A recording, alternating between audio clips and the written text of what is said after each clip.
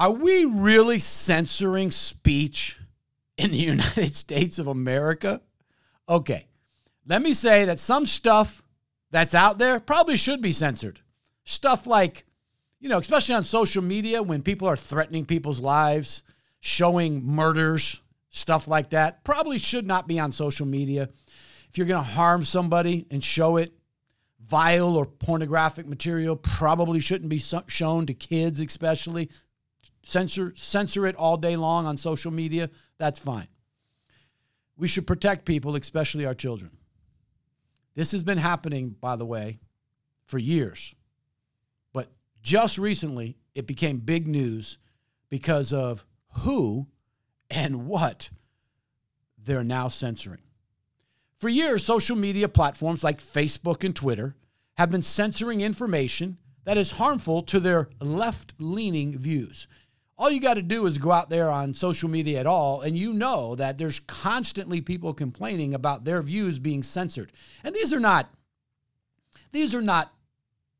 views that are offensive in any way. They're just a different opinion about things. It's not something that would be considered harmful to anybody. But the left doesn't want anything other than their truth, whatever that means, their truth, to be shown on social media.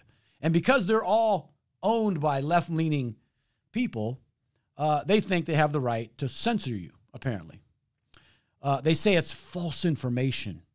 Only conservative views, apparently, are false. They never censor left-leaning views because, of course, they agree with them.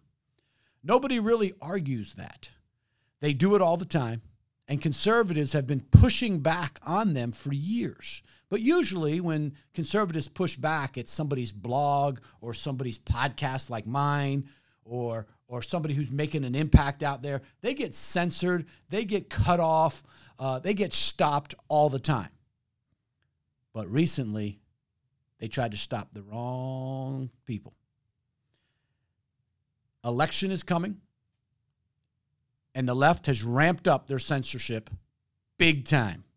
Not just on some online blogger, like they always do.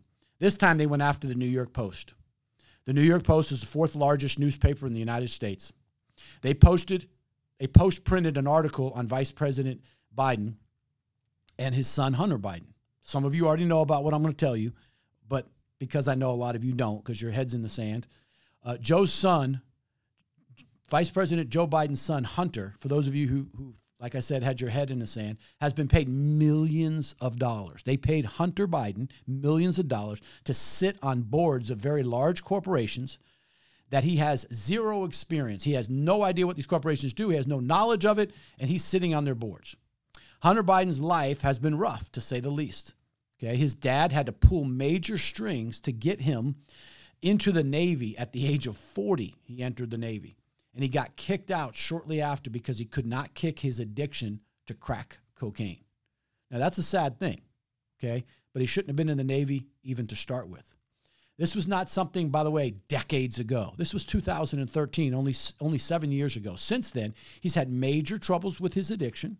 It's all been out there. And because of his dad and his dad's connections, he was able to land jobs on several corporate boards of a lot of international companies. The problem is he has zero experience or knowledge of anything that these companies do, okay? He, Hunter, has admitted he would not have been on these boards without being the son of Joe Biden. In fact, he admitted that almost every good thing that's happened to him in his life would not have happened without his dad. Joe Biden has always said he had nothing to do. Listen carefully. Joe Biden has always said he has had nothing to do with his son getting these jobs. He does not talk to his son about these jobs. He's never talked to any of the CEOs of any of these companies. He's completely separated himself from all of this. Basically, Joe Biden says that he landed these jobs on his own. And he has nothing to do with it. Okay. Well, information has now surfaced, apparently proving otherwise. There's emails, thousands of them showing discussions with Hunter and the high-ups, thanking him for what his dad has done for them. There are allegedly thousands of pictures of Hunter in very compromising positions, by the way. Basically, pictures you would not want to be seen by anyone, ever. because of the amount of information and the detail that's involved. And there's just so much data out there on this, and they've only released just a little bit of it to see, I guess, whether or not they're going to continue to deny it or continue to walk away from it and act like Joe Biden still doesn't know any of this, okay? To be a setup, and the Biden campaign still has not denied it, though. They've never come out and denied it. Millions of dollars are being paid to his son for access to his dad. You guys, this raises obvious questions. If his son is receiving millions of dollars for access to his dad, what is the money for? Is it payment for political favors? I could go on and on, but here's the problem. The corrupt media has shown zero interest in this story. Instead of investigating it, they're staying silent. On October 15th, George Stephanopoulos had a town hall with Joe Biden and never even asked him about this. It was out there. It had just broke. George Stephanopoulos, some kind of independent reporter, had the opportunity to ask Joe Biden about this situation, didn't do it. Why? He was a former campaign manager or in the campaign for President Clinton. He's in the tank. Even before President Trump got into office, President Trump was spied on by the Obama administration, by the way. He has been under investigation the entire time, even before he became president. But when the shoe's on the other foot, the media is not interested. Now we have Facebook and Twitter have blocked anyone who tries to post this article from the New York Post or any information about the article on their social media platforms. They also blocked, by the way, the account of the White House press secretary, Kayleigh McEnany. When she tried to post a link to the article, they shut her account down. This is the United States of America. And apparently this information cannot be shared. This is clearly censorship. They do not want this information to damage Joe Biden's chances of winning the election on November 3rd. I get it.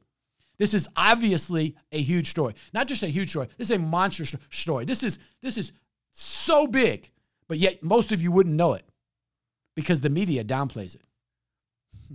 In the United States of America, this is happening.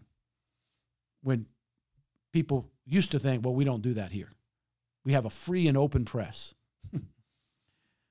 Right before our eyes, this is happening. We're turning into a Marxist, communist, socialist state. And unless we wake up and do something, this will happen. And you have a chance on November 3rd to do something about it. In fact, the FCC, Federal Communications Commission, has now gotten involved with this case. They're investigating Facebook and Twitter for violating free speech laws. They're also going to fight it out and try to stall all of this stuff till after the election because they've got plenty of money. They don't care about the FCC coming down on them. They'll just pay fines or whatever. They just want to try to get Biden across the finish line, a guy who can't even function.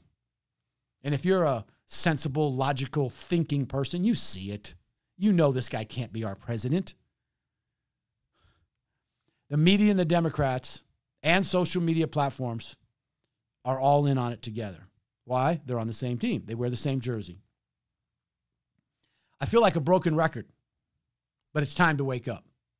This is how it happens. Seemingly small, insignificant steps towards socialism and Marxism and communism, and before you realize it, it's too late. We're down that path too far. That's what happened in Germany. It happened in the Soviet Union, Cambodia, Cuba, China, Vietnam, North Korea, Romania, Venezuela. All those countries allowed small, seemingly insignificant decisions by their governments to go towards a more Marxist, communist, socialist state, thinking, that's okay, before it was too late and they could not turn back. We've already had plenty of those people from those countries who live here now coming out, warning us over and over again. You guys, the United States of America is next. You have a chance to say no. Or better, say hell no on November 3rd. It's ironic to me they call the people on the left woke when they are most asleep. By the way, there'll be more bombshells between now and the election. There's a couple weeks left, you guys. Even more damning than this. And this is bad, but really bad stuff is coming. It will. In fact, the Democrats will probably try to drop stuff. But I know the other side's coming.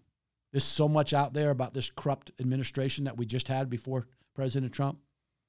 And when he tells you he's draining the swamp, he's draining it. And you're going to hear about that. Vice President Biden should pull out of this race for this. He sold his position to foreign interests for political favors. Vice President Biden is compromised. Period. End of story. And if you don't understand that, you have your head in the sand and you can't see past your ideology.